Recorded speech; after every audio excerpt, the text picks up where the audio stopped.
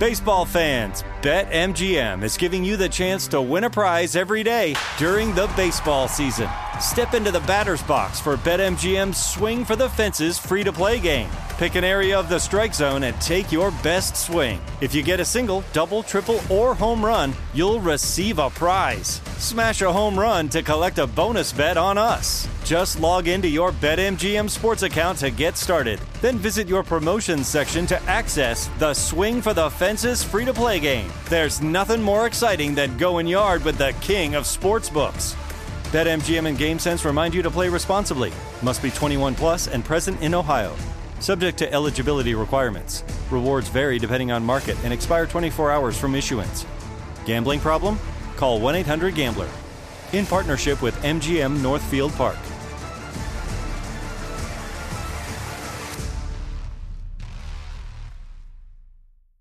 If your business needs a new application, then developers will have to write code. A lot of code. If an application needs to be modernized, then you'll need time, resources, and caffeine. If that sounds daunting, then you need Watson X Code Assistant. AI designed to multiply developer productivity so you can generate code quickly. Let's create a more modern foundation for business with Watson X Code Assistant. Learn more at ibm.com/code assistant. IBM. Let's create.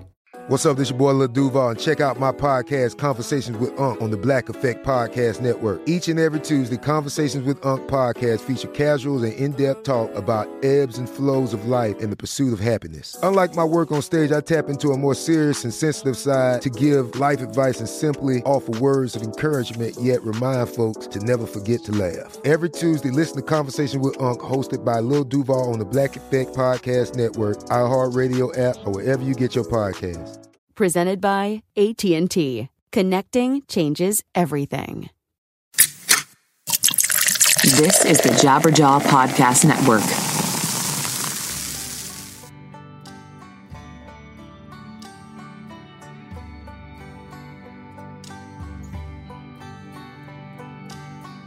Greetings, one. Greetings, all. I'm Ray Harkins. You're listening to another episode of 100 Words or Less, the podcast. I hope you're doing well on this fine afternoon, evening, morning, whatever you're listening to it. So we're here to discuss independent music, right? That's what we do here. We talk to people who are involved in bands, record labels, photographers, artwork people, whatever. As long as you are attached to this beautiful community called punk, hardcore, indie rock, emo, whatever you'd like to label it as, that is what we discuss here. And that is exactly what we're doing today. I'm continuing on the month-long Women in Music profile month, April. Again, for those of you that listen to a week-to-week basis, you know that I was joking around on the last episode that I need to come up with some kitschy name for this month-long focus on amazing women that are involved in independent music. But yeah, I don't have a kitschy name for it, so we'll just call it Women in Music, right? How about we do that? And the guest this week is Ivange Livanos, which I'm probably butchering her last name because that's what I have a tendency to do on here, because I never speak these people's names out loud, at least their last names. So anyways, but Ivange is a good friend of mine. We're technically business partners because I work under her management company called Synergy Management, and she takes care of bands called Real Friends, Citizen, Super Heaven, Nothing Nowhere. She's taken care of a lot of bands for many, many years from a management perspective. She worked as a booking agent. That's actually where I first ran across her some 10 to 15 years ago in the early 2000s. And I knew she'd be a great chat because she lives and breathes music. She's a grown-ass woman. She's an adult now. Maybe she doesn't go to 200-plus shows a year, which, frankly, if you're going to 200-plus shows a year, you need to be on tour. But she is committed to the cause and committed to working with bands to make sure that they get their name out there and are well taken care of and all that good stuff. So anyways, but I got two plugs that I want to get out of the way, and not out of the way because I don't want to talk about them, but get them in your ear holes immediately because they're both really, really exciting things. One, so the intro music, as you probably have gathered, has been playing now for, close to a year, and I tend to maybe switch these things out from time to time, but I'm going to let this intro music and all the other music that gets played in here roll for quite some time. And the reason being is because I feel so passionately about this dude's music and what he does. Lowercase Noises. That is what you need to Google. That is what you need to dive into. And he has a new record coming out on May 19th called The Swiss Illness, and you can pre-order it at the website, lowercasenoises.com. He, just an incredible musician, lives in New Mexico, has been creating this for quite some time, and he has a new record coming out. And I've been fortunate enough to help him, get this music out to the masses, and I'm very excited to be working alongside of him. And it's awesome because I just love helping people release good music, and that's exactly what we're doing. So please check it out. If you're a fan of bands like Psyche Roast or Stars of the Lid or Explosions in the Sky, anything that you could kind of define as ambient or post-rock or whatever, you will definitely like this record. So please go check out lowercasenoises.com, and you will be able to find some beautiful music that you can put in your ears. And speaking of beautiful music, so I'm going to let you in on a secret. The Descendants are the best band of all time. And if you don't agree with me, you're wrong. I'm just going to go ahead and say that you're wrong. No, but all joking aside, Descendants are a incredible band, and they are, they're one of my favorite bands of all time. And so when they came to me with the notion of promoting Everything Sucks, the re-release on vinyl, I was like, absolutely, please. So here's a secret. You, the listener of 100 Words or Less, are get some exclusive colorways of vinyl, and it's white vinyl. It's beautiful. I've seen it. So go to kingsroadmerch.com/100words. That's the number 100 WORDS, and it's only available to very, very limited customers. So if you like vinyl and you like Descendants and you do not have Everything Sucks, holy shit, please go there immediately. And it's been remastered and remixed by Bill Stevenson and Jason Livermore, and there's a limited edition vinyl pressing of 7-inch of 2 rare tracks from that session. So please go to kingsroadmerch.com/100words, and you'll be thanking me because you'll get this beautiful piece of vinyl, and it's only available to the listeners of this show. So please go there, check it out, and there's only 500 of these things out there, so just do it, okay? Anyways, like I said, Yvange is on the show, and I'm excited to have her, and that's what we're going to do right now. So here's our discussion with Yvange and Synergy Management, and here we go.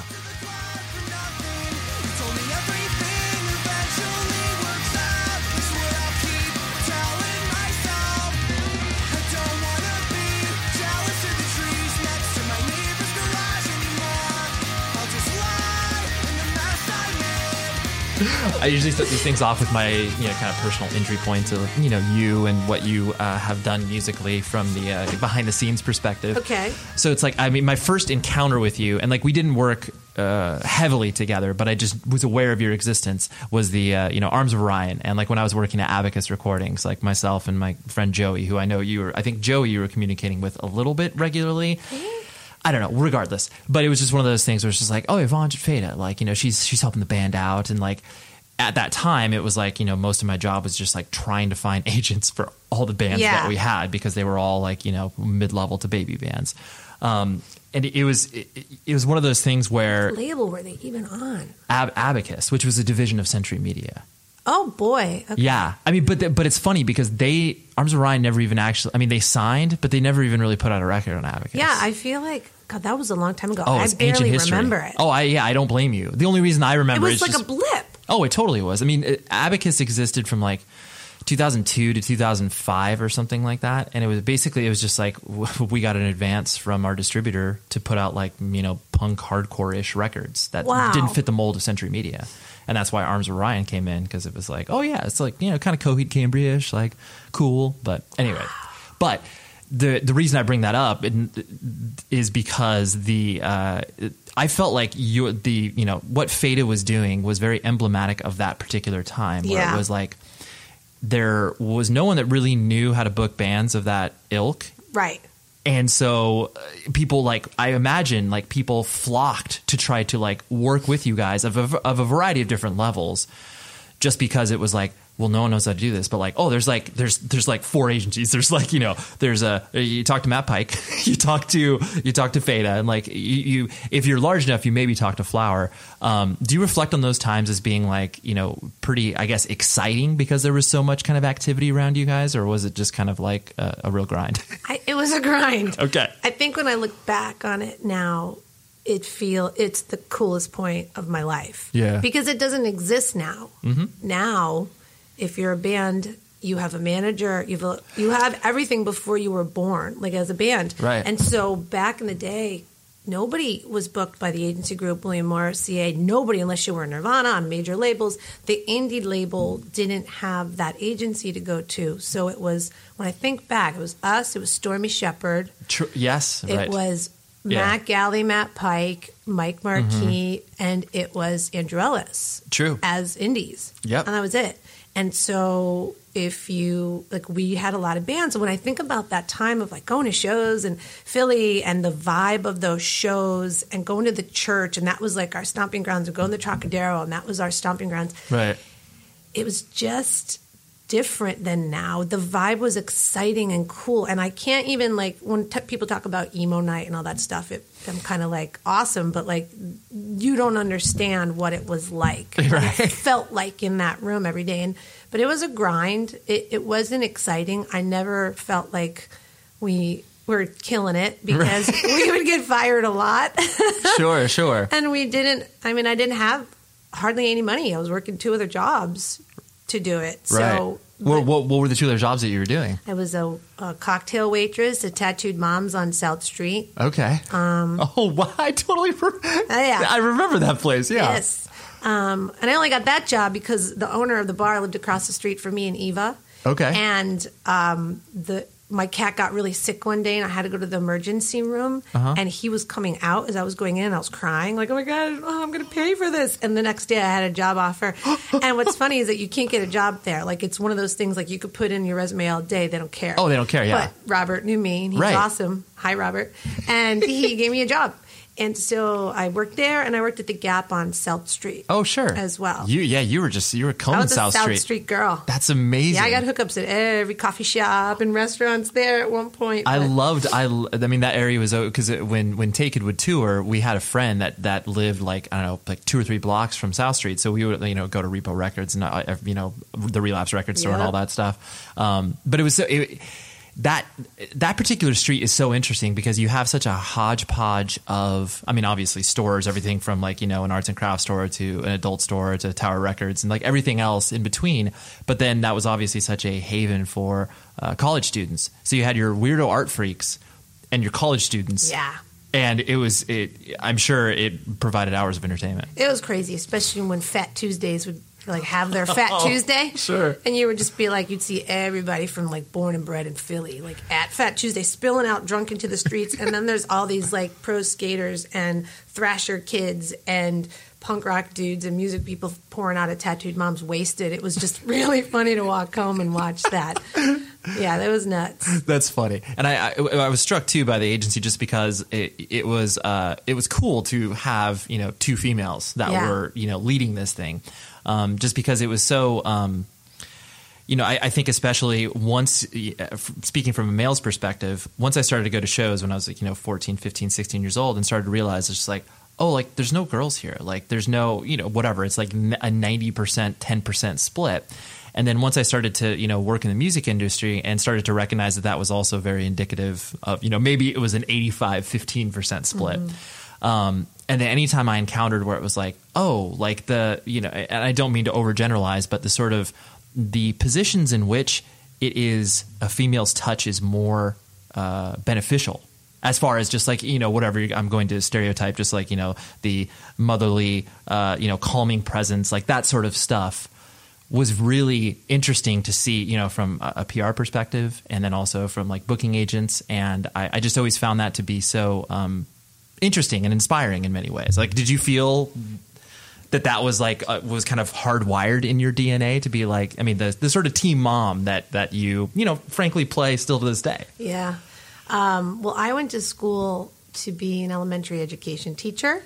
So my degree is in K through 6 certification. Okay. And before I got in the music industry, I taught 4th grade. Oh, and prior okay. to that, I worked from senior year high school till I graduated college in a daycare that was government funded. So it was a lot of rough kids and Sure. and problems that I had to solve. And I've been puked on. I mean, you name it, I've had it happen to me. Right. So I think having that experience and having go through teaching children, and then when I got into the music industry and I realized like this job's rad and this is a lot of fun and I don't want to have the white picket fence and a husband and children. I don't want to have children.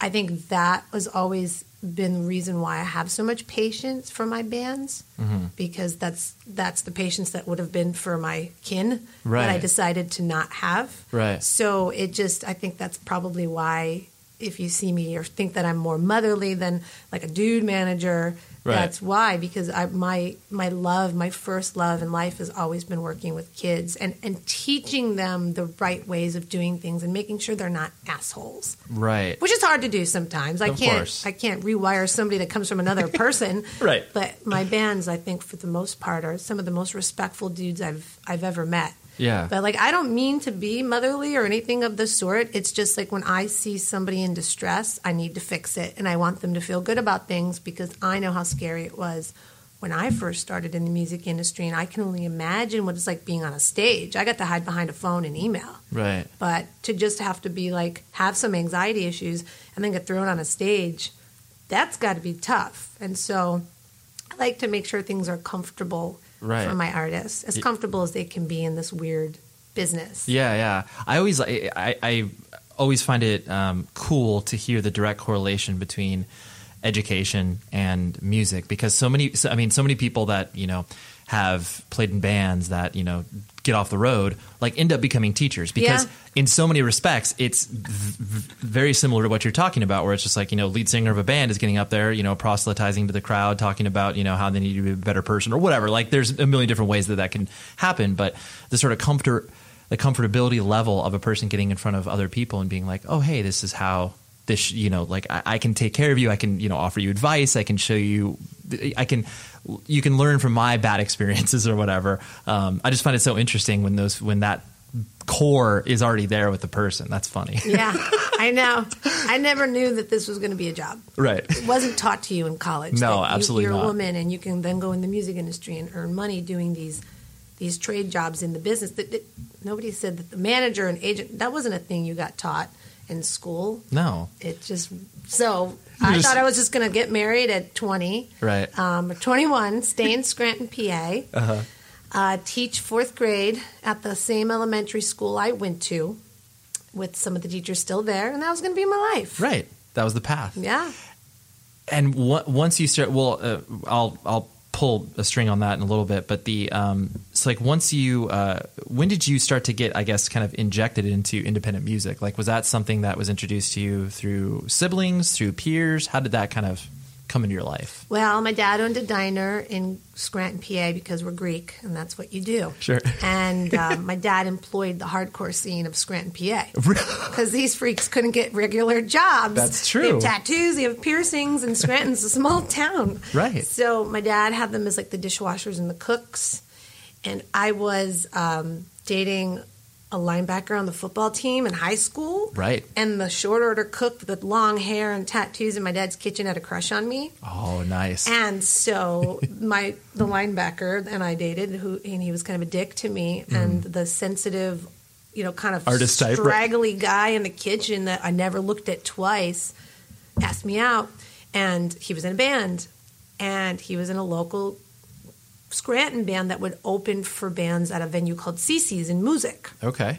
So the first time I ever went to a show, because like my first concert was like Tori Amos, no, Vanilla Ice, Marky Mark, Tori Amos. It wasn't like this. What a bill! I know. A tour. No, not at the same tour. Oh, I was like, wait a times. minute. I was like, I've heard of tours. That is not a tour I've heard of. Amazing. So I went to like regular venue shows, Sure. like Kirby Concerts. Center, concerts. Totally. That's all I knew. Right. And so then I met this guy and I dated him, and he opened me up to kind of the hardcore scene. Uh-huh. So I would go to all these shows at Cece's and just watch these kids dance. We'd go to home base in Wilkes-Barre. Shows were $3 and $5.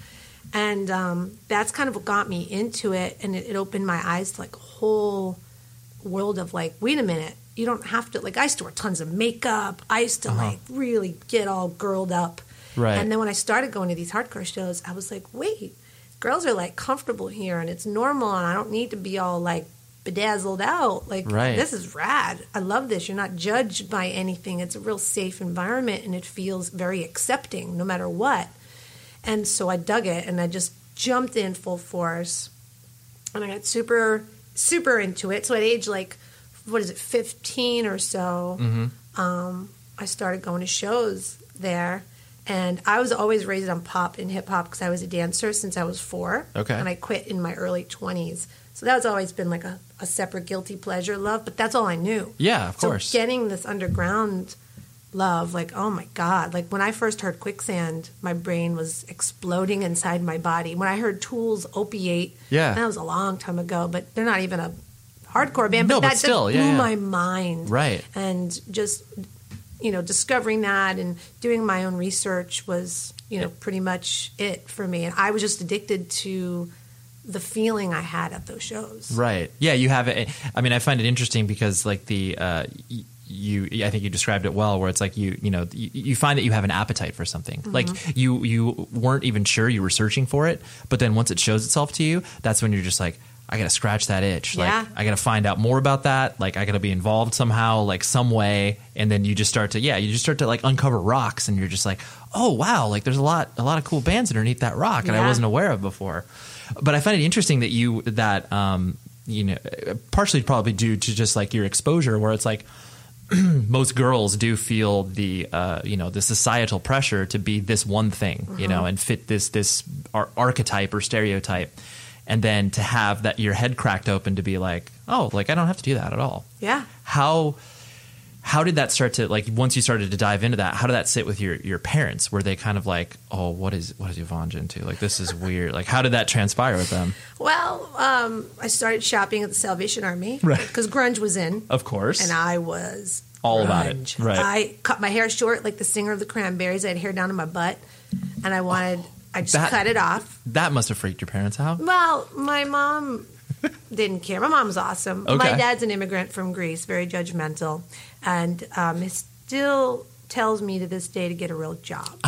So yeah, because he owns a diner. That's something very practical. Yeah. His daughter does something with music. Yeah. He probably has like a 4% understanding of what you do. I don't even know if that. Like, it doesn't because he's like, it's nuts. So I wore big pants and tight shirts, and I'd cinch the pants like corduroys and like totally old lady sweaters, and I look disgusting. I look at pictures and I'm like, ugh. And I think my mom my mom was always a very accepting woman. Like, my idol growing up was Cyndi Lauper, and in 4th grade I went dressed as her for Halloween, and I decided I liked it so much I just decided to wear that outfit for 3 days straight after keeping the yellow and orange and red in my hair. My mom let me. My dad, on the other hand, used to tell me I looked like a farmer. He would make fun of the way I looked. He said I looked scrubby. That was my nickname growing up. And so my old coworker calls me Scrubby still to this day. Sure. Because I looked dirty. Right. But I think they were kind of like, what's going on? And just thought it was a phase. But once I got into college, and I was still very much into it. Mm-hmm. And even though I was going to college for school, I was so ingrained in like the grunge scene and music, and like even in high school, Pearl Jam was like the shit. Absolutely. But prior to that, learning out, like finding bands on Equal Vision back in the day, and finding a band called Shift. Of course. I loved that band, and going to see Shelter and Glassjaw when they played like 200 cap rooms, and like that was something that my mom didn't. She was scared of my safety. She was scared that there's druggies because they've got long hair and tattoos. Yeah, of course. And I was like raised by an immigrant father and a mom that never left Scranton, Pennsylvania. Right. Very conservative. Sure. The worldview is tiny from that. Very tiny, and I'm the oldest. I got my tongue pierced at one point. Oh, my dad didn't let me talk to him for 2 weeks because he could see it in my mouth. Right. Yeah. Yeah, you were blazing the trail that your siblings were just like, wow, I'm glad that she's getting in all this. Like, Yeah. she's testing the waters. I made their life very easy. They should get me better Christmas presents, I think. Well, I always say, it's always funny when you see the the oldest sibling veering off in one direction, and then the younger siblings are just like, oh, so I'm not gonna like, or they follow complete suit, and then the parents are just like, now I got to deal with like 2 or 3 kids in this. It's so wild. I don't know how to deal with this. I was still a good kid though, like still home by curfew. Right. Never drank till I was 21. Never tried drugs. Like I wasn't a bad kid. I just liked hanging around with bad kids. Sure. Or kids that looked bad. I mean, some of my friends were doing drugs, but I Yeah. I didn't know what it looked like. My boyfriend that got me into the music industry was, well, not in the music industry, but into the scene. Right. Was popping pill, like drinking and smoking weed, and I didn't know what that looked like. So he'd come over after band practice and eat all the shit in my freezer that I could barely afford as it is. Like veggie burgers were a treat. Totally. And he'd just eat them all. And Yeah. I'm like, why the hell is he so hungry? Poor guy. He just probably didn't eat You all probably practiced day. real hard. But no, he was No, doing bad he- things, and I didn't know because I don't know what those signs are. Because I was just a good kid that just loved being in this world. Yeah. And I was nobody. Nobody knew who I was, and my guy friends were the ones in the local bands that opened up for like a touring band that would come through because they could pull a couple hundred kids themselves. Right. So I would just go as like their friend at Yeah, the show. totally. I was just their chick friend at the show. You're part of the scene. That was it. I always like it too when you do figure out that as long as you toe the line from a kid perspective, where it's like you mentioned, you're getting reasonable grades and you're showing up by curfew. Like I always never understood my friends that like didn't do those things and were into the same stuff as me. I was just like, you're making your life so much harder. Yeah. Like just like follow some of those rules, and then like you'll be able to like go to a show like. Just do that. Like Right. I don't understand that how people just made their lives that difficult. Yeah. But then, so like you mentioned, you were okay at school, and you were on a trajectory from a education standpoint. When did you actually move to Philly? Did you go to school in Philly? No, I graduated college in Scranton. Okay. Got my bachelor's. I was all ready to go. My parents got me a job. Oh, okay. They pulled strings. It was hard to get a job as a teacher back then. Now they can't give those jobs away fast course, enough. right. But back then it was hard to get a job in that district. It was Scranton School District. Mm-hmm. And I liked teaching, but I didn't like the school district. I didn't like the public school system. Okay. And I felt it was a gyp to kids. I felt that teachers are just literally like cruising in, looking at the teacher edition, saying what it exactly tells you to say, and that's your lesson for the day. These kids aren't learning. They Right. weren't challenged. They're being talked to. Yeah. Yeah. And I am not a learner from what I hear. I don't work that way. So it just used to piss me off. So Yeah. I was like, I don't know what I want to do. So I graduated college. Apparently, my dad pulled strings from the diner because the mayor or whatever used to come in and get his Texas wieners. And my dad Right, of talking course. about Yeah. his He's like, daughter. I know everybody. Right. So apparently, my parents got me a job, and I was working at a tanning salon after school, right next to my dad's diner, and my apartment was next to my dad's diner. Like I couldn't have not explored more. Right. And my friend Eva from Feta Booking, who owns Feta Booking, and I became friends because we have the same first name. We're both Greek, and our names are Evangelia. Yeah, It's a common name in Greece. I know that was also another thing that I found. So, like, at a moment, I definitely was like, "Are they the same person?" Like, Everybody used to think that. She's Eva Feta. I was Evange Feta. Right. There's a G in there. It's different. Right. But a lot of people still to this day. Sure, do like that. you're the same person, Yeah. right? But she and I became friends because one of my guy friends that was in a band in Wilkes-Barre, she used to live in Wilkes-Barre. He was like, you got to meet my friend Eva. She has your name. And I was like, get out of here. Nobody has my name. Right. And she used to put on shows at a place called the Praying Mantis or something Okay. in Wilkes-Barre, Hazleton area. And that's how she met Hot Water. And she and I started talking. We became friends. And we just started talking when I graduated college. I had web TV. That was back in the day, the internet system I had. Absolutely. And it connected to your phone system, and it was dial up, and it was a keyboard on your lap. And I used to just kind of like email back with her. Right. And she and I were talking, and I was like, listen, I don't know what I want to do, but I don't think I want to stay here. I think I want to move.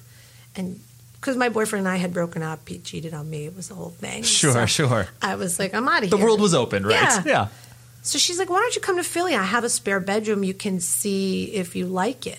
And I'm like, all right. So I came up for the weekend. She lived with the drummer of Ink and Dagger at the time. He was on the second floor. She was on the third floor. And it was a railroad bedroom. You'd have to walk through my bedroom to get to hers.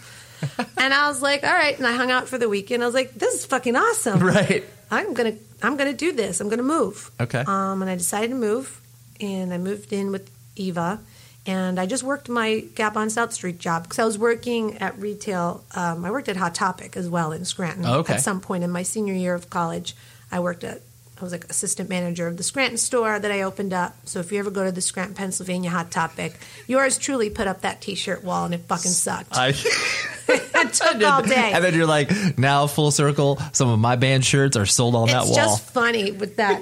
So, I had retail experience when I worked. They just transferred me to the Gap, and I worked there. And Eva was going on vacation, and she was like, hey, do you think you can help me get some, holds? I forget what tour she was doing. And I was like, sure.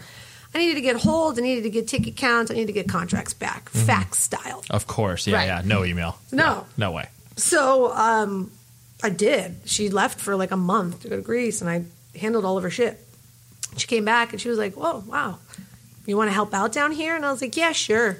So her office was in the basement of our Trinity house in South Philly, and it was carpeted, and it was her, Christine Beaton. Christine did Saves the Day and a couple of Small Brown Bike, I think. Okay. And Eva did Hot Water and whatnot. And so she gave me a band called Kind of Like Spinning. They hated me. Sure. I didn't do a good job. Yeah. I didn't know what I was doing. You didn't know what you're doing, right. I was trying, but I just could not satisfy him to save his life. Right. He did not want the $100 a night tours. That was the only thing available to him at the time. Totally. I don't even know if he remembers me. He probably does because I don't think he liked me very much. Yeah. And that's kind of how it started, was just I didn't fuck up what she needed me to do. Right.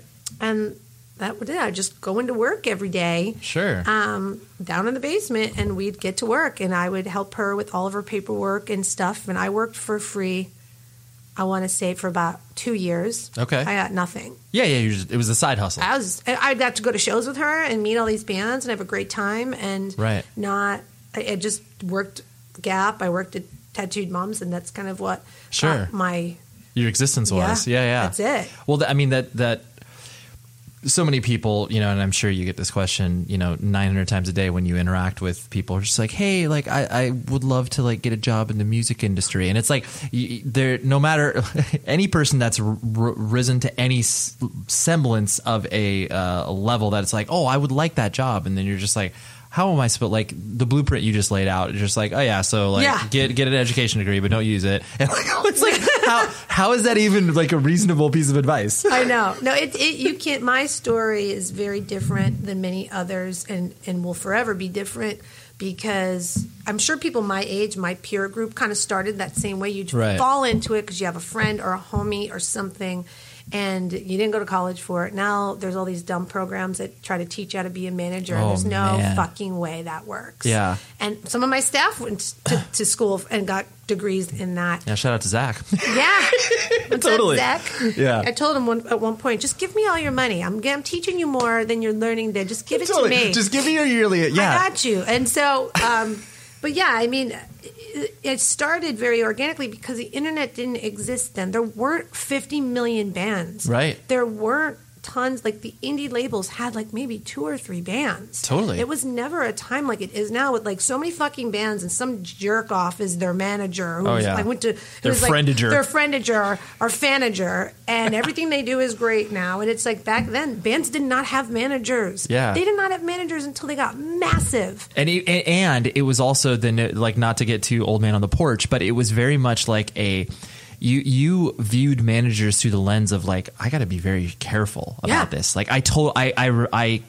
You bringing that up just jarred a memory where I was I remember Tim Smith emailed Taken to be hey, you guys are friends with Atreyu. I take care of Atreyu. Are you guys looking for management? And I straight up told him no. I was just no.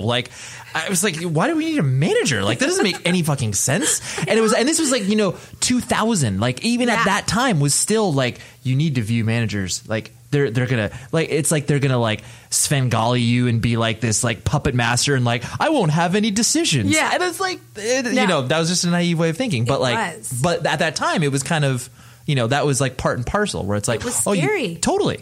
It was very scary to do that. So it was just a different time where It was a cool community back then of all the independent agents. Like we talked to Gally like so much a day, right? Because we all had our bands on the same tours, and Ellis's tours were what we lived and died by. Right. We needed that Midtown tour. When Saves the Day fired us, they went to Andrew, of course, and we needed like all of those tours were very important and crucial to our career. You know, and Eva had a really hot roster. She always did. You know, she had Pretty Girls Make Graves at one point. She had Hot Water. Yep. But like, we were a cool community that doesn't exist now. The independents now get crushed. I'm an independent, and if somebody that manages Metallica goes after the same metal band that I go after, I'm not getting that band. Totally. And it's just, bands are so opportunistic now. Right. They want the bigger dick, the shinier coin, of course, versus the person, the larger promises. Yeah, sure. Which cool. Every band has their own thing, but it's so hard to get ahead now. Where back then, like I started, I knew nobody. I had 0 relationships. All I knew was Eva, right? And my idiot friends in Scranton, Wilkes-Barre, who ended up not talking to me ever again when I moved to Philly. Never talked to me again. What, I was leaving because them. You betrayed. I betrayed them. I left them because they thought I was leaving Scranton to go work with Eva so I could sleep with band boys. Of course. Yes. Right. Because that's why. That's what women do. That's what you're still in the game for. Yes, exactly. I'm hoping some 20-year-old with no money and I can hit it off. Totally. Yeah. Just start this relationship. I like. Wow, that's amazing. They totally shunned me. It was like a really sad. Like I drove to Philly crying. They were supposed to show up to help me move. I know I'm getting off on a tangent. But it was the day of moving. Yeah. I had the coolest furniture from the Salvation Army. It was before vintage shit was cool. Right. I had the coolest shit. Right. And they were supposed to help me move. And my boyfriend at the time had like a pickup truck. Yep. And he had a broken leg. So my dude friends never showed up that day, like on purpose. Just to send a message. They showed up as we were leaving and smiled and were like, "What are you guys doing?" Like to be dicks. Yeah. So then a couple of years later, they emailed me to help me get their band signed to Victory or something. Because back then I was like close with Victory. Right. And I told them I wouldn't not because I was spiteful. I didn't think it was good enough, and I had a track record with Victory. Like I sent them bands that they signed, and I didn't want to send them something that I didn't believe in because I didn't want to water down my email power. Right, I was just getting started. Totally. So somebody was thinking I had something going on here, so I wanted to make sure that I kept that. Wow. So then I was I thought I was too cool for them, and now we don't even speak. So like I don't even talk to them now. Yeah, people in your distant past. Wow, But they helped me get started. Absolutely. And, but the story now, like I hear these kids all the time, they want to intern here, they want to get their foot in the door. And it is difficult. Yeah. It is real hard. And unless you find a band that just kind of happens and you're managing them and you're holding on to their coattails, the only way you can truly get hired at a company that'll pay attention to you. There's people think like, oh, I'll go work there and I could pay my bills. There's no fucking money in management. Yeah, good luck. Right. If you don't have a band that makes money, how do I pay you? Exactly. I'm just gonna pull it out of my ass. Right. Totally. Because you're nice. Like, that's not life. Okay, because you're working hard, right? Yeah. I think they think the industry is like this like cloud of fun.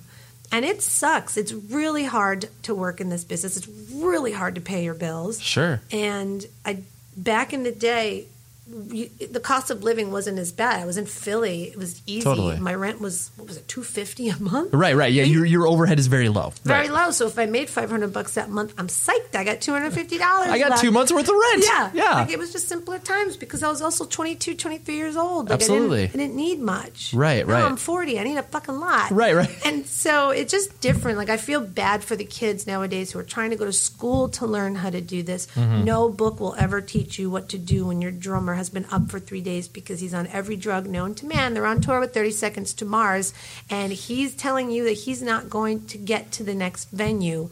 What do you do? Right. Let's look this up in chapter 4. Fill in the circles. It doesn't exist. No. So it's just I feel bad for nowadays. Yeah. Kids to start in this. Totally. Yeah. It's a much more crowded marketplace. Yeah. Was there ever a notion that you wanted to actually like play in a band? Never. No, I can't play no desire in my life. Man, still. I played violin in school. Oh, okay. I was more of a dancer. I was a performer. Right. I wanted to do that professionally. When I was 16, I would like do competitions, and I was really good at tap. Real good at it. Killed just it. Like fucking right. loud. Right. Oh, surprise, surprise. I'm good at something loud. Right. I was really good at it. They put me when I was like 9 in a class with 16-year-olds. Like I thought that's what I was going to be, like a dancer. And then I was like, man, this sucks. I didn't like the competitiveness of it. Oh, yeah. It sucked. So I never wanted to be in Yeah, band. never had a desire to do that. This show is sponsored by BetterHelp. We're sitting here. It's like June, and you're like, where has the time gone? And everybody's like, oh my gosh, I have no idea. I got to like accomplish all these other things. Take a moment.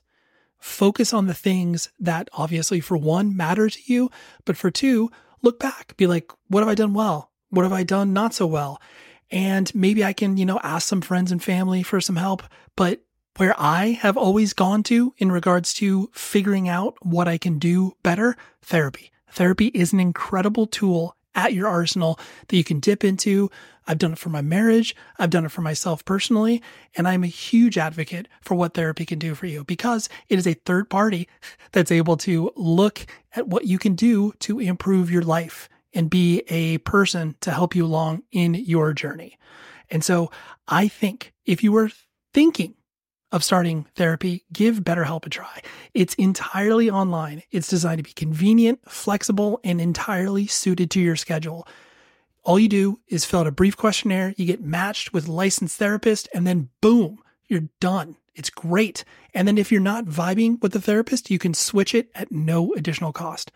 So take a moment, reflect on the things you've done, reflect on the things you want to do, and visit betterhelp.com/Ray today to get 10% off of your first month. That's BetterHelp, HELP.com/Ray. Baseball fans, BetMGM is giving you the chance to win a prize every day during the baseball season. Step into the batter's box for BetMGM's Swing for the Fences free-to-play game.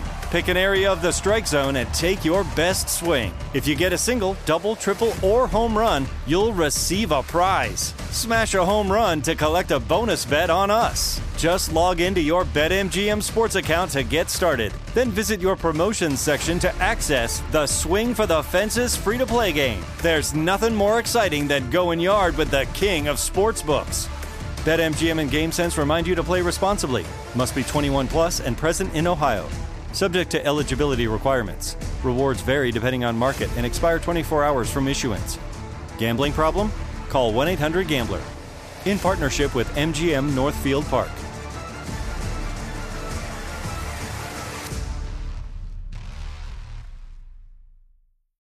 When the sun goes down, opt for bold and blingy styles, like the made-to-be-seen, very sexy push-up bra from the Very Sexy collection. In on-trend hues like black shine, green, and citron. For a glam statement, pair them with your favorite jeans and bring the heat. Because life is better in a bikini. Rewind to the future with the VS Archive swim collection, inspired by Victoria's Secret's classic looks from the 90s and early 2000s. For endless out-of-office options, mix and match with Victoria's Secret's wide range of bikini tops and bottoms that offer you every type of coverage, from full to cheeky to minimal. Now in this season's must-have shades and patterns. Add the finishing touch with the limited edition Bombshell Escape fragrance, a free-spirited take on the iconic Victoria's Secret scent. Dive into a vibrant blend of juicy guava, lush palms, and summer glow peony. Shop now at your closest Victoria's Secret store or online at victoriassecret.com. Hey, I want to interrupt this podcast to tell you about another amazing podcast that is part of the Jabberjaw Network, because they have a ton of shows over there. So visit jabberjawmedia.com and you can find out about this show and many others. This show is called Poor Taste. So I'll admit this isn't targeted to me, the straight edge person, but if you enjoy alcohol, cocktails in particular, this show is absolutely for you. So John and Lindsay Yeager are people who have a ton of experience with hotels, restaurants, and bars, and are bringing their cocktail and spirit prowess to the Poor Taste podcast. Each week, they discuss spirit and cocktail history while also guiding guests through recipes. The Poor Taste podcast. You like a pour? I don't know why I did that, but the Poor Taste podcast also features award-winning authors, spirit importers, and taste makers. Oh, that may be them calling right now on the other line. No, not really. But they basically bring people on who know what they're talking about to discuss trends and the industry as a whole. So please, if you enjoy alcohol and the spirits, then you will definitely like the Poor Taste podcast. So check it out, jabberjawmedia.com, and find a bunch of other shows. So here we go. And I mean, the only reason I ask is because, usually people, like, they might gravitate towards that idea. And then, like you said, usually people are just like, oh, I can't even play anything. No. Like, not a chance. No and then way. usually you would end up being a singer if you can't play anything. True. I can't sing either. And so then once you started to develop your music industry chops by, doing stuff at Feta and obviously getting relationships, and like you said, started to, foster respect from people within the industry. Was it, you were completely smitten about that, right? As far as like the industry was concerned, or was it just kind of like, well, this is just still a fun thing to do. I want to transition into something bigger, or what was your headspace at? Oh, I was in. Okay. I was all in. I worked for Eva for like a few months or so, and the guy I was dating that I was crazy about at the time moved to Minneapolis, and I followed him, and I quit booking for a minute. I was like, all right, I'm done. I'm going to just go be a wife to this guy because I love him. I was young. And I moved to Minneapolis, coldest place on planet Earth. Most beautiful summer I've ever spent anywhere, but real cold. He got a job working for his brother's company, but he had dabbled in the music industry. He like tour managed or sold merch for like Saves the Day or Midtown or something. Oh, okay. While I was in Minneapolis, his regular job he thought was too boring, so he wanted to get back on the road. Eva did him a favor because they were friends. Right. And she got him a job tour managing Midtown. And on that tour, he decided he was confused on life. Now, we were engaged, by the way. Ooh, okay. And he needed to figure his life out and was not coming home. So I'm 20. I've never been out of, like, Philly or Scranton. Like, Philly was the farthest I've been out of Scranton. I've been to New York twice as a kid. I'm in fucking Minneapolis. I'm by myself. Right. I don't know anybody except the people. Oh, and I'm working at Banana Republic. Sure. Because I'm good with retail. Of course. I had the experience. And I'm like, what the fuck am I going to do? I don't know anybody here. And I can't, like, I don't even know the cheap grocery store where you get the eggs here and you go to this one and get your organic shit. Like, I don't even have that luxury. I was lost. So I was there for about 8 months.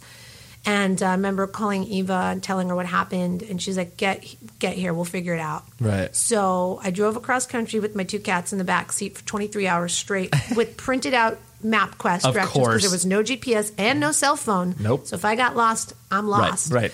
You're going to a 7-Eleven using a payphone. Yeah. Right? Yeah. And I got back to Philly. I think I was 22 years old at the time. I was on my way to turn 23. Mm-hmm. And Eva waited for me on the doorstep with my favorite falafel sandwich from Beatars. Oh, man. And she had a roommate staying in my room and moved her to the basement, put me up there. The chick wanted to be in the basement. It was fine. Yeah. And that's what, and that's when I was like, what, fuck dudes, fuck relationships. Yeah. I'm going all in at this. Right. And I would be up late till 2-3 o'clock in the morning doing ticket counts, sending out emails because I was doing work. Right. People were responding late at night. I was on IM. People were sending me bands to listen to on IM. Like, I went hard, and I was not going to stop until I knew that I could feel satisfied with where I was at. I'm still not, because I'm just one of those people where I never feel satisfied. But I pushed hard. I remember, like, I didn't kiss a boy for 2 years. Like, I was so like, get the fuck away from me. I am sure. I've learned I need to focus on this. Yeah. Yeah. That's it. And I hated men at the time. I was like, I'm done. Fuck these guys. Sure. And I was determined to make this fucking work. Right. What do you have any anecdotal memories of I guess like victories during those early times or not the early times, but then when you returned, of when you felt like you had some momentum, whether it was like you said helping getting a band signed to Victory, or booking a successful headlining tour? Like, do you have any sort of anecdotal memories that you were just like, it can be something even smaller than that, where it was just like, oh, I remember that thing? Yeah. I remember when I was booking Small Brown Bike, because I got Small Brown Bike because Christine left. Okay. And I got them on Warped Tour. It was $250 a show. Kevin emailed me back. And Eva and Kevin were close. So when she was like, hey, Avanja's going to email, like, she kind of set it up, teed it up for me. Right. And I emailed him, and he gave me an offer. He even responded to me, and I was like, wow, that was cool. And then I remember when I found this band called Count the Stars, and they sent me their demo, and I was like, this is good, and I sent it to Victory. like I do when I felt, because back then, this was before we knew Tony was like crazy. Sure. So I really worked well with them. Yeah. And I sent him the stuff, and I kind of went on my merry way and just started doing my thing. And I get a call a month later from the drummer, Dave Shapiro. Right. And he said, "Hey, Yvonne, just Dave. Remember me from Count the Stars?" I was like, "Yeah, what's up, dude?" And he goes, "So we got signed to Victory, and we want you to be our agent." And I was like, "What?" Because at this time, I'm working for bands that like had no label or just had no value. Because I got the remnant bands at Feta. It was Nick Storch was there at the time. He had Coheed. He had Hope's Fall. Right. Eva had tons of hot bands. I had the remnant shit. I was booking Plain White Tees for 5 fucking years, and they made $100 a night. Right. Like, yeah. This is what, many years before Hey Delilah. many years before that. So when that happened, I was like, cool. And then Count the Stars and Fall Out Boy were teed up to be at the same exact level. They did a co-bill together. Sure. They released their record, and they were neck and neck every week. And I was like, this is my moneymaker. Right, this is hitting. This is hitting, right. And then the band got in a car accident on a Saturday and broke up the right. very next day because they hated each other. Right. So. And then use that as an excuse. And then Dave Shapiro went on to become the booking agent he is today, making millions of dollars more than me and could ever imagine. And I gave him his Rolodex. So you're welcome, Dave. There you go. Built on the backs of giants, right? Yeah. And so then, as you kept getting deeper and deeper, and like you said, just focusing all your energy on it, did the notion of management come into your head around that time, or was that something that just kind of transpired later? It never did until it just fell in my lap. Okay. Because I was booking a band named Emmanuel. They were called Emmanuel Nice. And they would send me weird love letters in the mail and emails, like to fuck with me. Okay. And I'd be like, who the fuck is this guy? And they thought that they were timing it at the same time they sent me their demo. They thought I would get it along with those emails and put the 2 and 2 together. But little do they know that shit sits in a corner for like about a month or two. Yeah, absolutely. We'd make our interns listen to it. So one night, somebody IMs me and goes, "You should listen to this band." They send me this link, and it's Emmanuel. Mm-hmm. And Gabe from Midtown, I guess, was managing them or helping them or something of the sort. And I listened, and I was like, holy shit, this band is good. Right. So I reached out to them, and they had wanted us to book them. They wanted Feta to book them all along. So they were like, yes, finally. Thank God. And so they didn't have a label. So as a booking agent who doesn't have a label, it behooves you to get this band signed. Otherwise, your job sucks. You can't get the money. Nobody's totally. marketing the band, and it's tough. So I started talking to labels, and they had offers like from everyone. But prior to that, Bob McClin from Crush Management managed the producer Machine. Okay. And he's like, and he liked the manual too because Gabe Supporter told him Made about the it. connection there, yeah. And he was like, we should do a spec deal. I was like, I don't know what the fuck a spec deal is. I'll pretend I know what it is. Yeah, I was like sounds Googling, great. whatever. And he tells me kind of how it is. And basically, you do the deal for free and pretend whatever they get signed for, that producer gets a sliding scale paid of the money. Right. And so Bob kind of, God bless him, impatiently kind of guided me through this. Mm-hmm. And I had no idea what I was doing. This record was incredible. Mm-hmm. It was incredible. And I had a finished record to shop to labels. Yeah, which is great. And that was his idea. Yeah. And then I did that, and all these labels loved the band. I remember they were in New York. They talked to, I can't remember if it was like TVT or something. Fueled by Ramen wanted them, and we were walking down the street because they had just played at Knitting Factory. And we run into Matt Pinfield, and I think he's with Gabe or something. And he's like, come in the office tomorrow. I want you to showcase for the label. And they showcased for Columbia. Oh, yeah, They loaded in their gear in this weird-ass elevator, and they played it in this weird office. Of course. And this is like a little hick band from Louisville, Kentucky. Right. That were just the funnest kids I've ever known. And that was it. And then Vagrant flew us to L.A. Mm-hmm. It was the first time I've ever been to L.A. in my whole life. Oh, it's amazing. And it was on Sunset Boulevard, where my old office used to be now. Yep.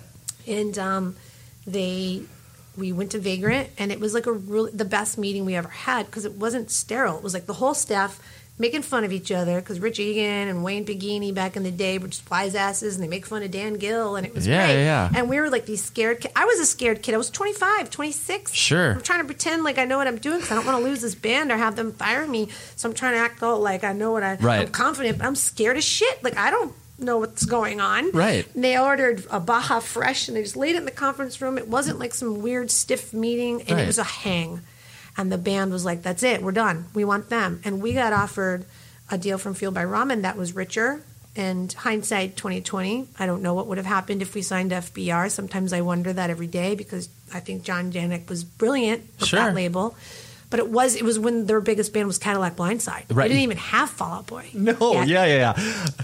So we signed a Vagrant. Yeah. And then the band asked me if I'd manage them. And I was like, but I don't know how to manage. I'll fuck this up. And they were like, we don't care. We trust you. Yeah. They had bigger managers that wanted them, but they didn't trust them. They were scared. Right. I felt comfortable. I felt attainable, and they knew I had a lot of drive. So I'll figure it out. Right. You fostered that relationship, and you had, because the thing I find so interesting too is a lot of people, put the cart in front of the horse, and they're like, they're gonna like talk to a band and be like, all right, here's our 1-page deal memo of you can sign it, and it's like, you were like, oh, that's not happening, and so then like once it came to the point where they're just like, oh yeah, we trust Avant. Like, why would we work with anybody else? I'm sure there are people that look at that, or the way I do nowadays too, when there's like a really young manager in place with a band that's on fire. Yeah. I'm sure they were like, oh God, they have that fucking kid managing them. Like, I'm sure that word happened a lot. Sure. I was like, oh, she doesn't know what the fuck she's doing. Oh, and I was such, I'm sure I drove Wayne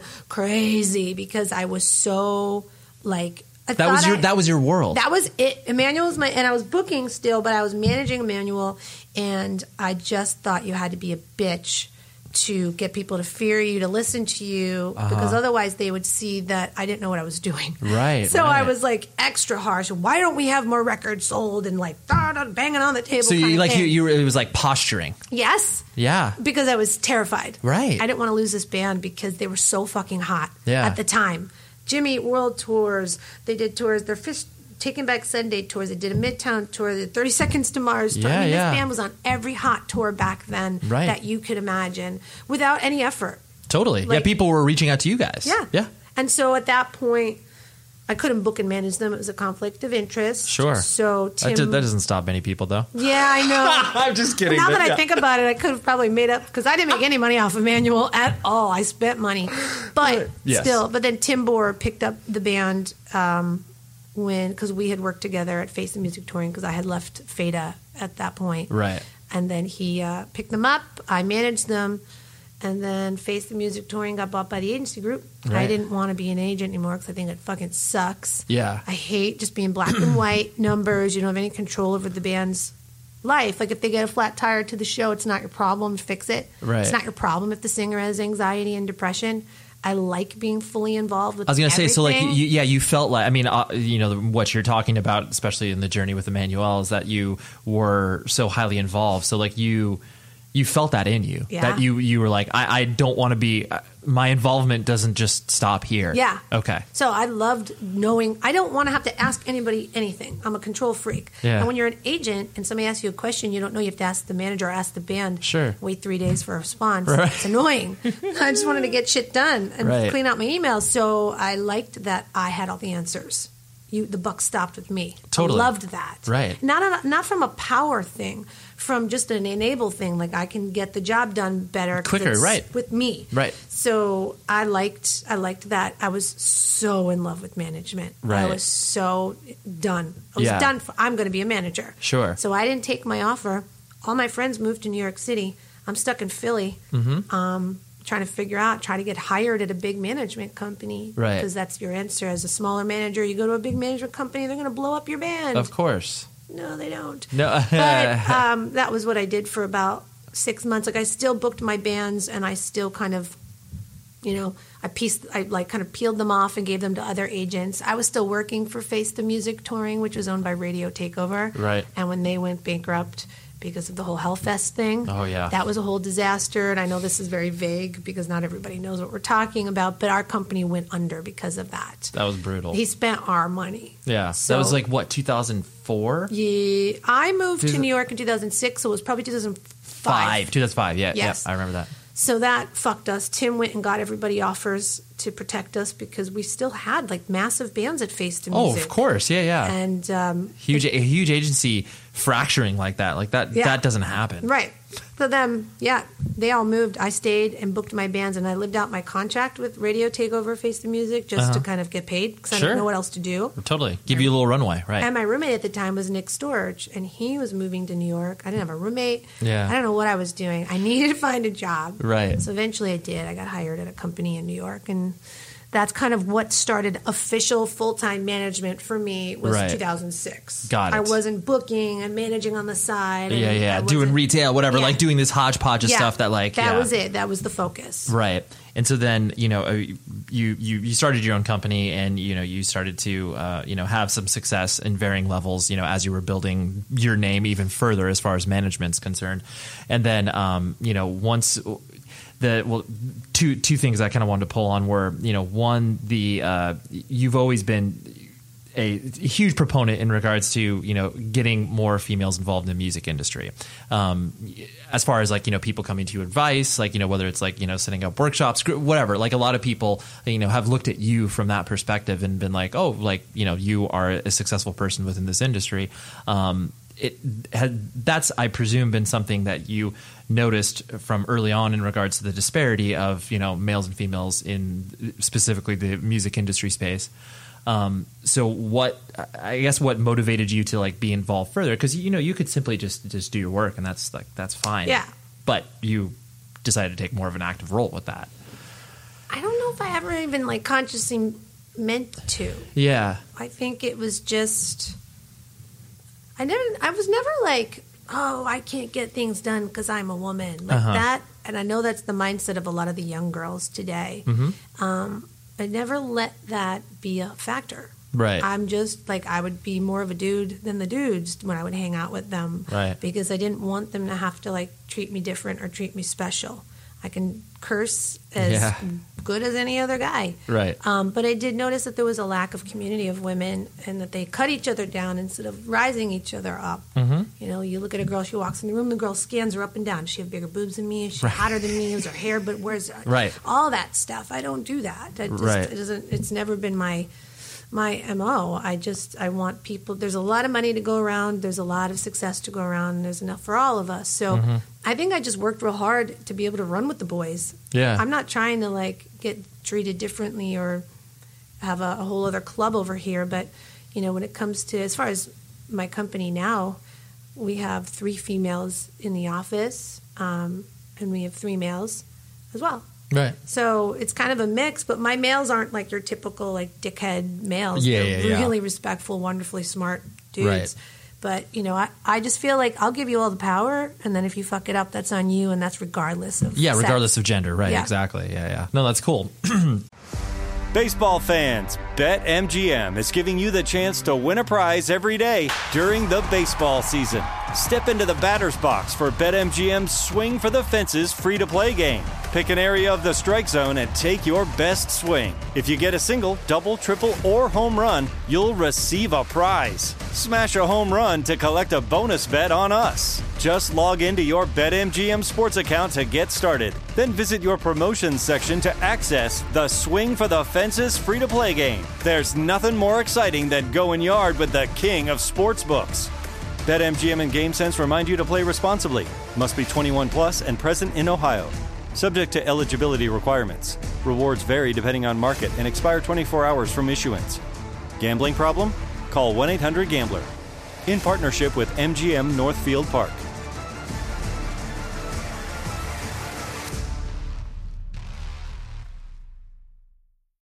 When the sun goes down, opt for bold and blingy styles, like the made-to-be-seen, very sexy push-up bra from the Very Sexy collection. In on-trend hues like black shine, green, and citron.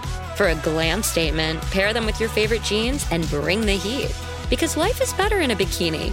Rewind to the future with the VS Archive swim collection inspired by Victoria's Secret's classic looks from the 90s and early 2000s. For endless out-of-office options, mix and match with Victoria's Secret's wide range of bikini tops and bottoms that offer you every type of coverage, from full to cheeky to minimal. Now in this season's must-have shades and patterns. Add the finishing touch with the limited edition Bombshell Escape fragrance, a free spirited take on the iconic Victoria's Secret scent. Dive into a vibrant blend of juicy guava, lush palms, and summer glow peony. Shop now at your closest Victoria's Secret store or online at victoriassecret.com. This is it. Your moment. This is your time to make your comeback with Purdue Global.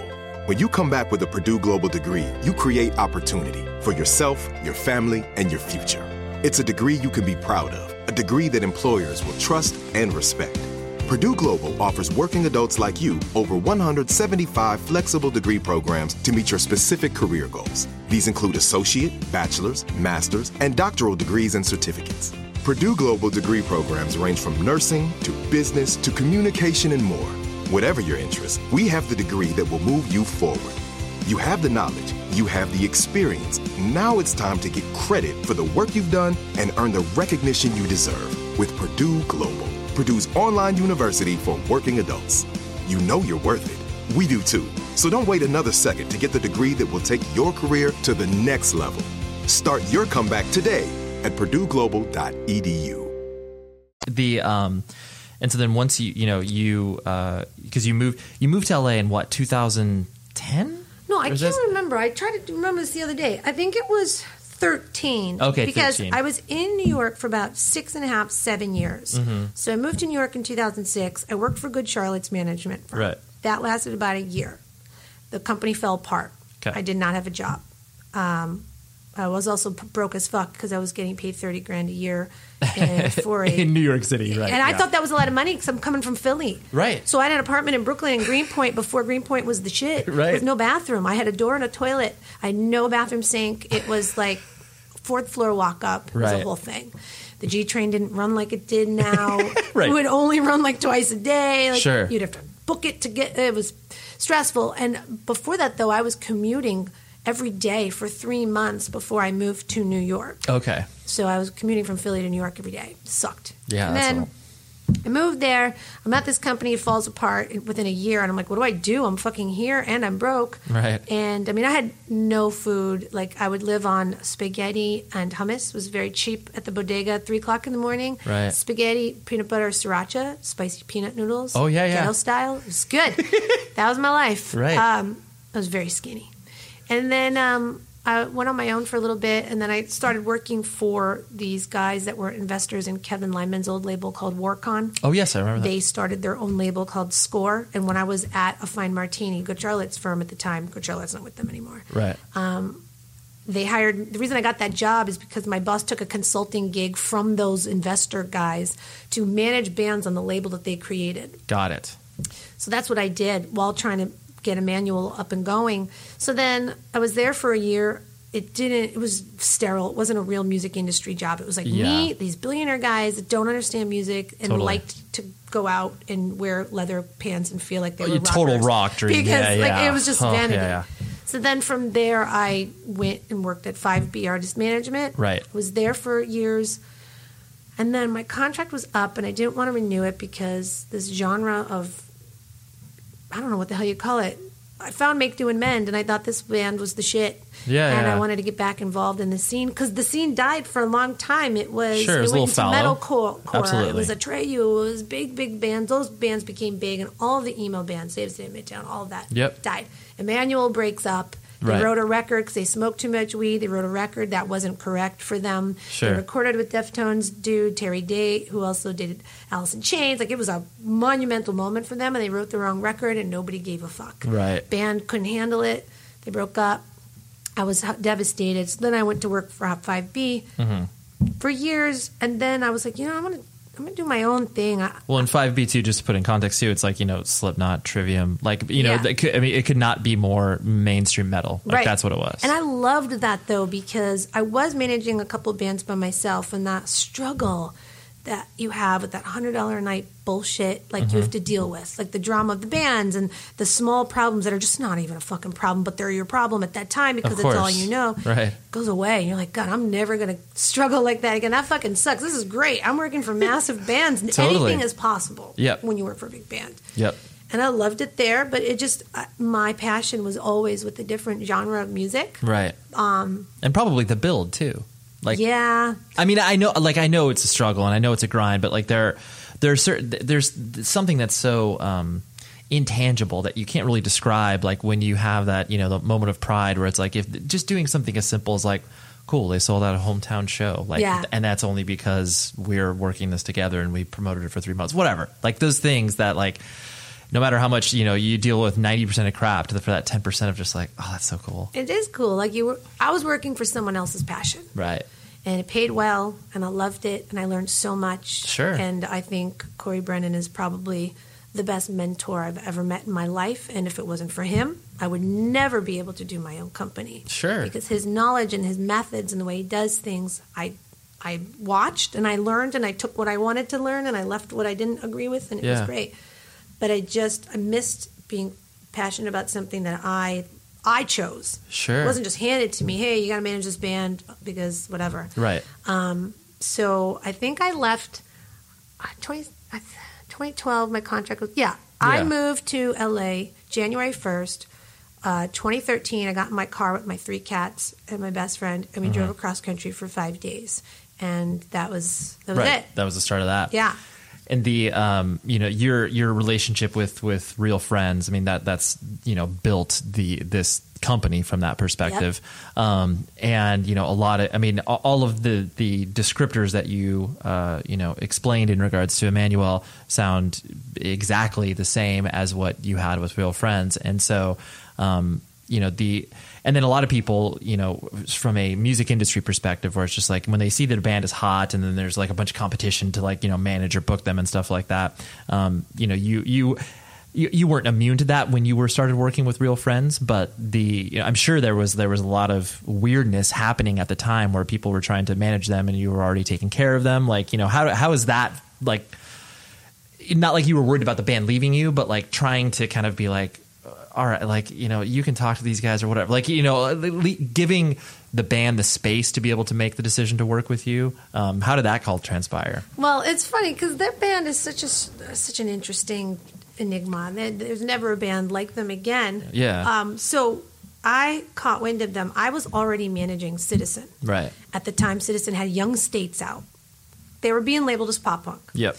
And I had a laptop set up in my bedroom at a desk, and that was Synergy Artist Management. Right. And that laptop was given to me by Corey Taylor, Slipknot's wife, Stephanie Taylor, when she knew I was leaving. I quit. That Friday was my last day. That Saturday at 8 a.m., I had a knock at the door, and I was hungover, so I was like, fuck. And I opened the door, and it's FedEx, and I open it up, and it's a laptop with a note that says, take over the world with this, sis. Oh, that's so sweet. That started Synergy. Right. That is Synergy Artist Management. So I had a couple of bands at the time. I had Braid, Diamond Youth, Citizen. Yep. Peanut, Jason Parent, says, you got to look at this band. You got to manage this band. They're going to be massive. Because I was the only manager Jason knew except for Tim Zahotsky. Okay. And he sent it to Tim Zahotsky, too.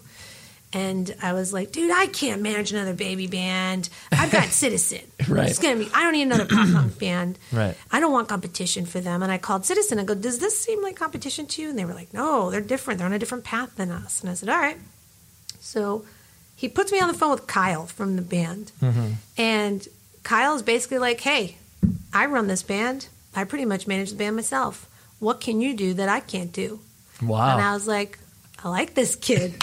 Yeah, you're like, just throwing it out on the table. And right. so I kind of told him, like, my story of working with massive artists like Slipknot or Wolf Mother, Stone Sour, Black Tide, just independent companies, like, or big bands at this, like, boutique management firm. You have to do everything for them. I learned a lot of experience, and I just told him my history of booking and my relationships at that point. I had been around, I don't even know, 15, 16 years, something like that. So I know everybody, and a lot of it's relationships. Of course. You can know your band inside and out. You can be able to order merch and handle your shit on the road greatly, but when it comes time to really network and to have someone at Spotify put you on a playlist, how are you going to do that in a band? So I had to keep giving them examples, and Spotify didn't exist back then, but still. Things like that, I had to kind of tell him. We talked for 2 months. He put me through the ringer for 2 months. Wow. He would just be like, hey, do you have time to talk today? And I'd drop whatever I was doing because I didn't have anything going on. I didn't have any money. Sure. Just working out of my bedroom. And I was managing like a recording studio on the side. Like I was doing side gigs to pay the bills. Sure. At age 35, I'm starting over and I have no money. So sad. And I just talked to him for 2 months. And then at one point he goes, all right, I think we're going to move forward with this. And I was like, fucking yes, Yeah, finally. yeah. And we used to brainstorm. We get along really well on a creative front. We love brainstorming on the phone. And I'll be like, I have this idea. We should do this and this and this. And he's like, me too. And that's what I think got us together was I was fiercely independent. He's fiercely independent. Every label wanted to sign this band. Right. They did their first tour. It sold out, 250, 300 caps. It was Texas to Florida and back. Every show sold out. Right. Labels were starting to pay attention. And I was like, what's the rush? He loved the idea of putting shit out ourselves. He loved the idea of making people wait and really being sure of it because they didn't want a label. They didn't need. They already had this. Right. They were making lots of money themselves. The fuck do they need a label for? And to give up most of that. Totally. You know, and then that's what got us good. Just knowing that like they can carve out whatever the fuck they want with me, and we'll do it together. Versus a lot of managers are pretty set in stone, kind of. Sure, they know how to work the path. Like they that's do. Yeah. There is no. We thought outside the box all day. It was like a really fun time for me. That was like really fun. The first year of Real Friends was just like really cool for me because I had no money. I was $30,000 in debt. None of my bands know this. But now you know. Yeah. Every time I took you to lunch or dinner, I didn't have the money. It was on my card. Right. Sorry, citizen. Right. But I had nothing. I mean, I was broke as shit. And the band, I remember, like, they made, like, I got a couple grand once after a tour. And I was like, Right. what? This is actually working. Right. Because none of my other bands were making any money. I had Super Heaven at the time, too. And this was when they were still Daylight. They weren't making any money. Sizz weren't making any money. They were children. They were 17 years old. Totally. And Real Friends were, like, doing some stuff. Right. And so I didn't know if they were talking to other managers. I don't think so. I don't think any other manager would have had the patience to call Kyle and convince hand him. hold. Right. I convinced this guy to be like, I'm the one. Right. And, 4 years later, here we are. Yeah. And it's, we're family now. Like Totally. now there's no contract with me and Real Friends. We don't have a contract. Yeah. They can leave whenever the fuck they want. Totally. I hope they don't. Right. Knock on wood. But yeah.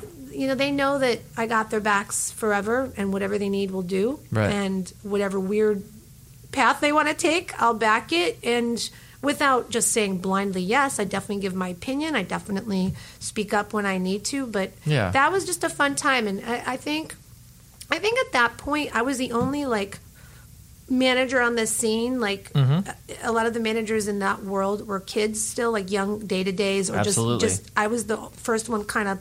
I'm 35. You had experience going into this. I had this whole thing behind exactly. me, and I'm managing these bands. Nobody really fucked with me, I don't think, right. at that point.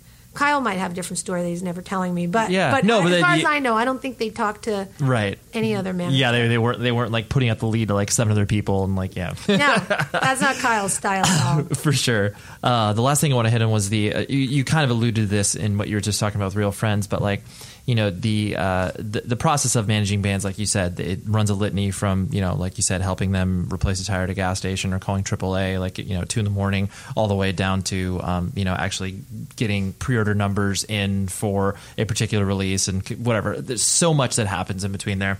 I presume it's probably hard for you to maybe specify which kind of part of the process like gives you the most sort of satisfaction. I mean, it sounds like the creativity, like, that's understood. But is there are there specific things within that sort of creative umbrella that you're just like, man, I love talking about, pre-orders or, leading up to the album release or, 6 months after the album release? Is there a specific, I guess, time frame that you tend to like more than others? I love the time frame before there's a label. Yeah. We can do whatever the fuck we want. Yeah. And it usually is really impactful if the band has some sort of following. I also love the part of the rollout right before the record's release, like knowing you have like a fire album on your hands and like talking with the label and planning it out and shooting the video and brainstorming with the band. I also love when a band's able to headline and talking to a band prior to announcing the tour of all of the things I'd like for them to do on a marketing level to create a lot of buzz. And then brainstorming back and telling me things that they want to do with fans that are really cool that like normally like you have to like beg a band to do, but like they'll do a free meet and greet just cause like that's cool shit. So it's definitely the creative, and it's usually like the before something big is going to happen, the planning of that. I fucking hate pre-order stuff, the bundles and figuring that out. I hate it. Support's boring. Black Friday, record store days, whatever. I love the planning process. Kind of the anticipation of it. I love it. Yeah. That's so much fun. No, that is fun. That's very fun. That I promise this is the last thing. That's where the idea of, because basically, once people get, I think that I've read this statistical study done, I think it was either last year or the year before by, Spotify, where it's like, I think the average age of a person to stop listening to new music is like 32 years old or something like that. Oh, bummer. I know. I mean, which is understandable from a sort of mainstream, people just don't have time. Right. But, you've been pot committed for so many years through so many different, you've had exposure to so many different music scenes, but, you've always kind of stayed true to the, independent nature of punk, hardcore, whatever you want to call it. What still keeps you engaged with that? I think it's the fans. Mm-hmm. I love watching these kids in the crowd, and maybe it's the teacher in me, but when I see a little girl in the front row crying when Dan from Real Friends is singing, I tear up, and I have to like fan my eyes, and like they make fun of me. Like if I'm standing next to my agent, I'll be like, I gotta go. I got the vapors, right. Just watching how excited they are to be there, and they can't wait to be next in line to talk to my guys. Yeah. Like, that's fucking rad. Right. Like, these are my guys that I talk to every day. I know the ugly side of them. I know the great side of them. I know the ins and outs. So to me, it's whatever, They stay at my house sometimes. We give Christmas gifts. Like, it's just normal everyday life like it is for every manager. But to watch the effects that they have on these kids is just amazing. Mm-hmm. And the world of the indie labels is very maneuverable for me because they're all my friends. Right. People at Hopeless, my friends. People at Rise, my friends. People at Fearless have become my friends. One of my managers, Cody, works at Fearless now. So it's my relationships are so strong at these indies that's kind of where I stay. But we do have an artist that's signed to Fueled by Ramen right now, and that's going to be our first kind of major label artist, if you will. But he's going to be, incubated on an indie at first. Right. And so I'm not opposed to going to the major label world. I feel like the major label world really wants to work with us because we are such a hands-on management company. We have our own tour marketing department. We have our own gear and sponsorship department. We do whatever it takes for our artists, and we do a lot of the work where I've noticed, just because I'm in my own bubble, I don't notice too much, but other times a lot of managers leave it all up to the label. Like, we do our own ad mats. I don't have the label do our ad mats. Right, you supply it all. We do it. We do everything you need, and we just say, here.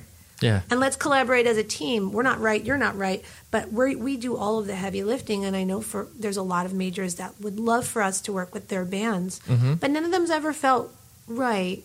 They were either too cheesy or just too non-genuine, and it didn't feel like we would be able to do it justice, because it definitely takes a certain kind of artist to be at Synergy. Oh, sure. If you want,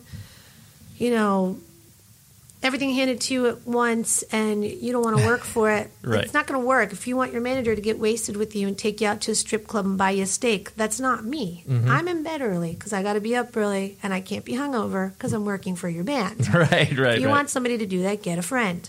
But it's just, we have certain types of personalities that work here, and they're usually the go-getters. Like, they're usually the ones that can go handle getting their van registered by themselves. I don't have to figure out how to call like the DMV minutia, for them. Yeah. It's just different. So I think it's a dream for a lot of labels to want to work with us. And for me, it just worked so dialed into some of these places that it's just a no-brainer. Like, when Fearless is a new signing, I pay very close attention to it. Do I want to work it or not? My relationship is so strong there. We have 5 bands on Fearless now. Yeah. It's nuts. Totally. So it's in Hopeless, we have a couple bands on. Rise, we have a couple bands on. It just, that's where our relationships are. Right. It's strong, and it's easy, as easy the relationship, as it can be. right? Yeah, you're able to plug it in, but not dial it in. Like, you're able to be like, hey, like this seems like a logical conclusion that we can all come to. You should sign this band. You're happy working with us. Let's keep it going. And the same with like APA. We work with APA so closely. They book most of our bands in America, if not all. Between Andrew Ellis, Greg Horble, Brad Wiseman, Jason Parent. Right. They do Literally all of our bands. Yeah. So there's kind of this trifecta now where it's almost like, okay, this is the formula. If I do Jason books it and it goes to this label and it sounds like this, it'll probably do this. Yeah. And I've been trying to mix up the roster a little bit. Like I Sure. said, we have a new artist, Nothing Nowhere, who's kind of emo rap. Yeah. We have metalcore. I have Sworn In. I have Burials. We have our pop punk bands. We've got Sure. Kevin Devine. We've got Sorority Noise. Like we've got all the different genres, Right. which is awesome because that means our relationships are growing, and Absolutely. that's what I like. Totally. This is well, I'm very excited for you, Vanj. I Thanks, mean, Ray. you've the path that you've taken is unconventional, but I think that really spells to the time and place that you obviously came from. But it's just it's cool because not many people are able to peek behind the curtain, so to speak, and obviously see how this stuff gets built up. And I think that's your story is very inspiring. Thank you very much. Yes, thank you for doing this, Vanj. It's Thank been you. fun. So there you have it. That was Yvonne, and I want to thank her very much for doing the interview because, sometimes people that are behind the scenes in the music industry, they don't really do interviews. And when I come at them being like, hey, we're friends, you can do this. And they're like, I don't know. But Yvonne was very sweet and forthcoming, and I really appreciate that. So thank you very much, Yvonne. And please check out her management company because they do incredible work. So if you're a band, hopefully do good work to get her to recognize you to manage them, right? Oh, yes. Well, anyways, next week on the show is another amazing woman in independent music, and that is Rachel Rosen. She is from Most Precious Blood, and she also played in Indecision and The Wage of Sin, and has done a lot of cool stuff within and around independent music, most particularly hardcore, and she's also a big Pitbull advocate as well. So a lot of cool stuff because I actually go over to her house and we hang out in her backyard while some of her pit bulls are playing around us. Though there will be a lot of barking, and I left it in there because it's pretty fun. So, anyways, as always, the music is featured on this episode is Lowercase Noises. So, like I said at the top of the show, check out lowercasenoises.com and you can find pre-order information on his record, The Swiss Illness. It's beautiful. Do it up. And there's nothing else I want to tell you other than life's good, spring's good. So let's keep the positivity rolling. And until next week, please be safe, everybody. You've been listening to the Jabberjaw Podcast Network, jabberjawmedia.com. Shh.